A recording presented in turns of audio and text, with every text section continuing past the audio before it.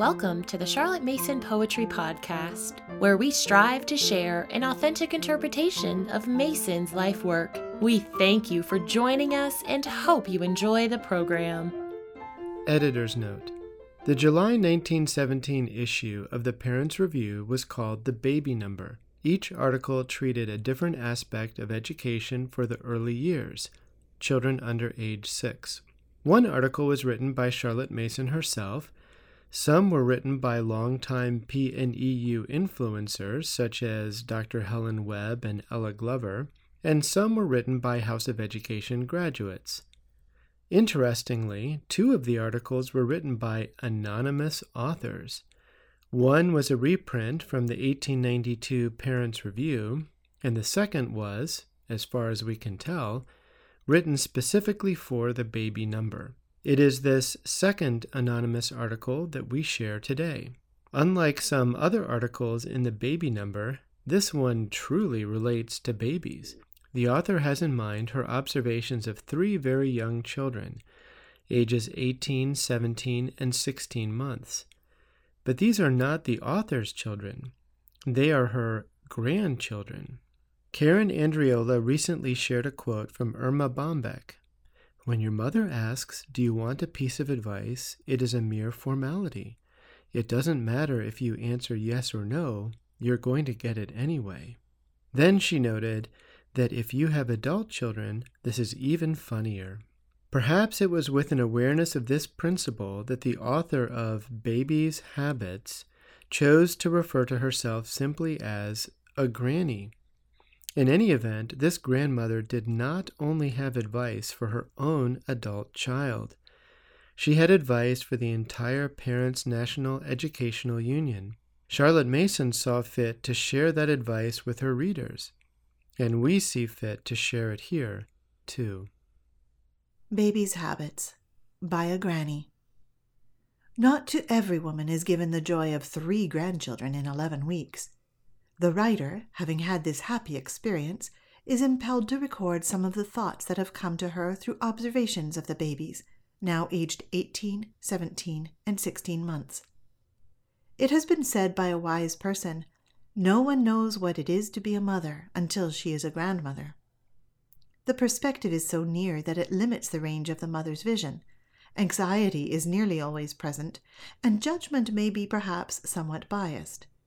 But the grandmother, while feeling all the affection for the little one that she felt for her own child, lives in a calmer atmosphere, and so often has a clearer judgment, and can enjoy without the weight of great responsibility.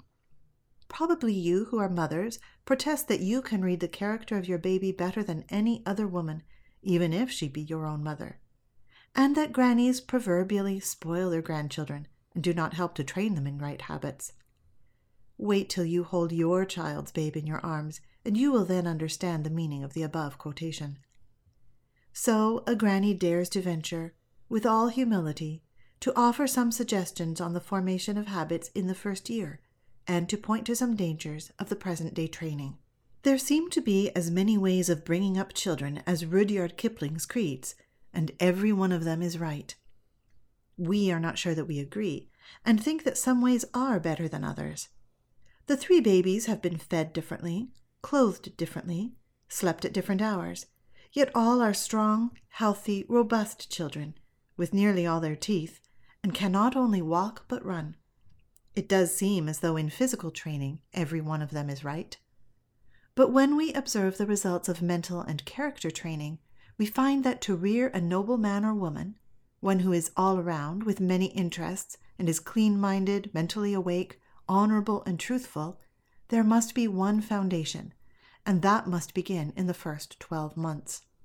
Guyot, a French writer, says, "Most parents bring up their children for their own sakes, and not for their children's sake.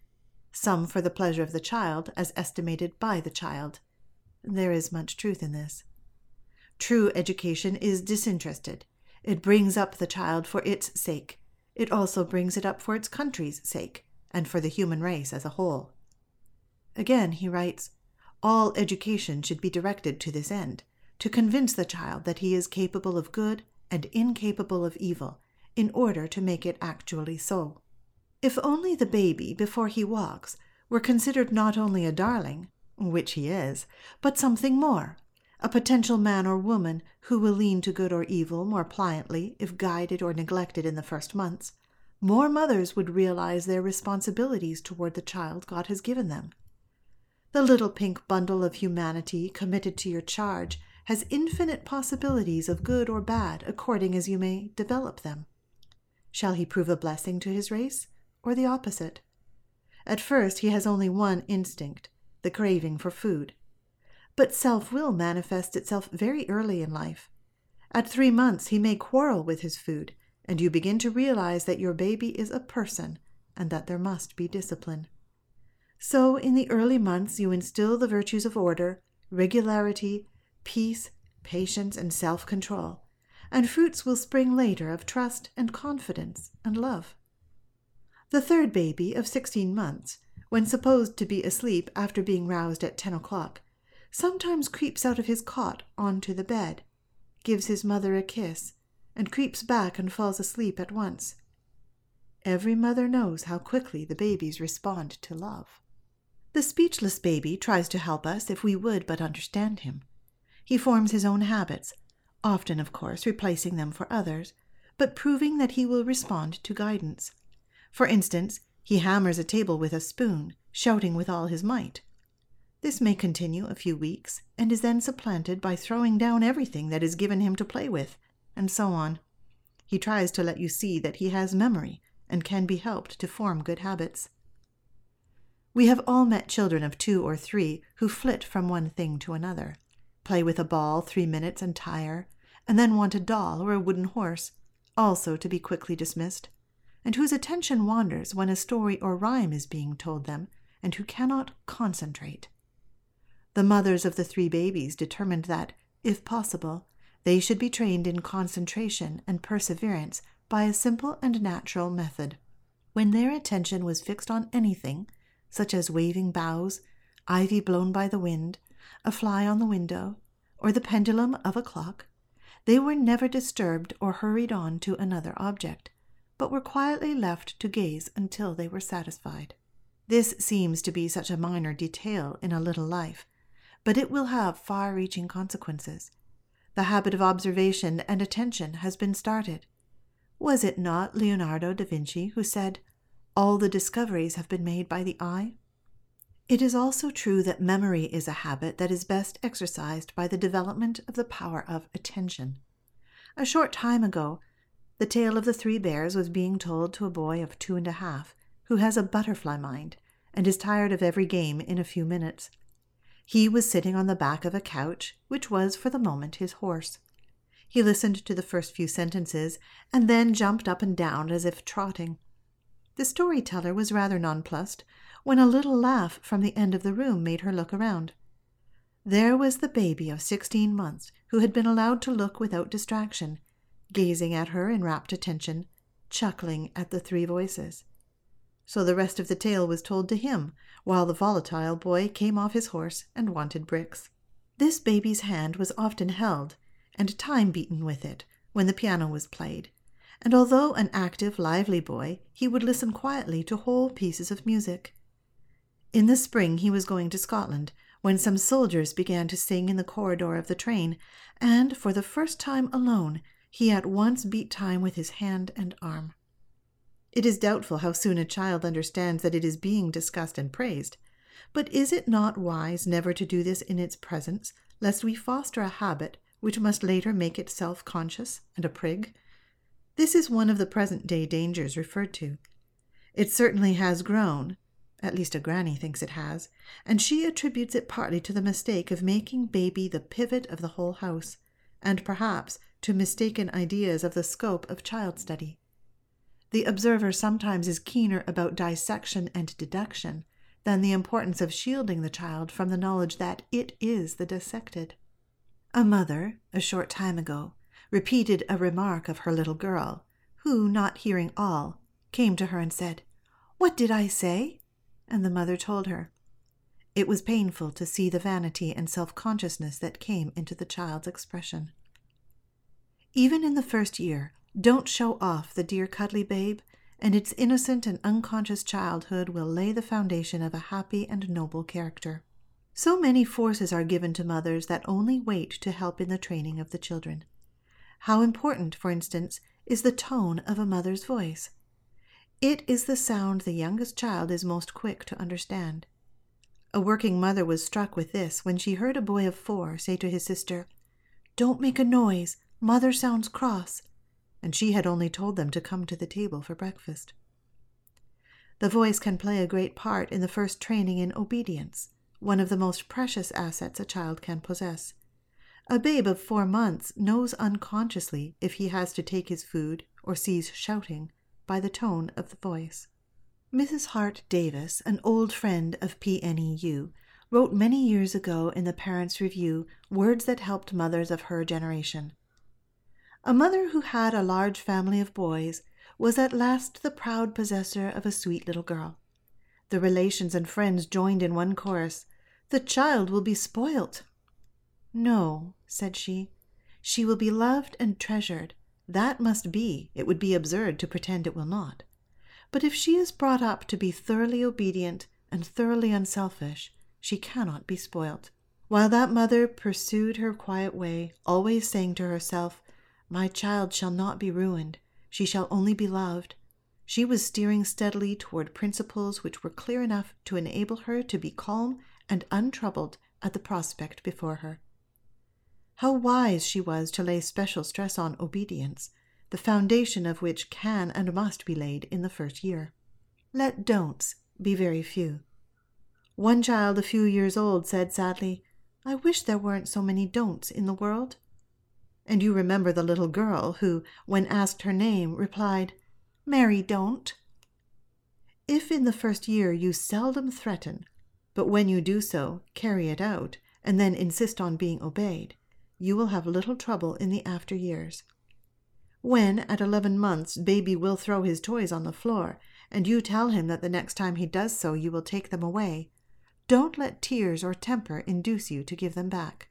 The restless boy who would not listen to a tale would often throw down his spoon and bread when at breakfast, and his mother would say, "You are a naughty boy and shall not eat any more until you have picked them up." Result? A scene and much screaming, and she would quietly pick them up, and he would continue his meal, which seldom ended without a second explosion and being carried out of the room. Poor little man, it was not his fault. Above all things, do not pervert a child's idea of obedience. An aunt, who ought to have been a wiser woman, said, "I can make baby do just what I want. Listen." In a stern voice, baby was told not to touch a certain ornament on a table. This caught his attention to it, and as he went toward it, she called out, "Naughty, naughty," until the boy took it into his hands, when she kissed him and said, "That's the way I manage him." The hearer nearly wept, and the reader will be as shocked and sad as she was. It would not have been recorded had the writer not come across 3 similar instances in a month. To divert a child's mind often averts a nerve storm and checks the idea of opposition, and is an aid in the training of obedience. But in doing so, turn the thoughts on to something that is true and real. Not like the young parents in a railway carriage, mentioned in an early number of the Parents' Review, who, in order to make their little one sit still, told him there was a mouse under the seat, forgetting that mice do not as a rule travel in railway carriages.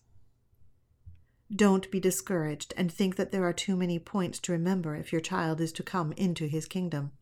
They seem many, but the one principle that runs through all and binds them together is so simple and clear that if accepted and adopted, you will find no difficulty in carrying them out.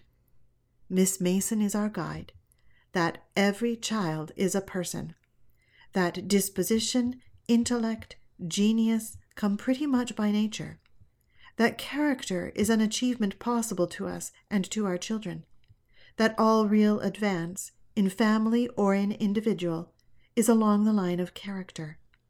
That, therefore, to direct and assist the evolution of character is the chief office of education. Help your child to form brain paths by the formation of habits, and strain every nerve to start good and not bad habits. Mothers have never met with such difficulties as confront them today, as the fathers are away, and they have anxious hearts, and in addition, the sole responsibility of the first training of their children. As surely as the fathers are helping their country, so are the brave, patient mothers who are bringing up their little ones to be good and faithful citizens. You are also being trained by the children in self-control, who see every action and are being influenced by your words and acts every day. Mothers have to be serene, unselfish, courteous, reticent, just, and charitable, and this is at times a great strain. But mother love can surmount all difficulties, and the reward will be great. Remember that the homes are the great places of possibility. If you have enjoyed this episode, please leave us a rating or a review on iTunes. Thank you for listening to the Charlotte Mason Poetry Podcast. We hope you enjoyed the program.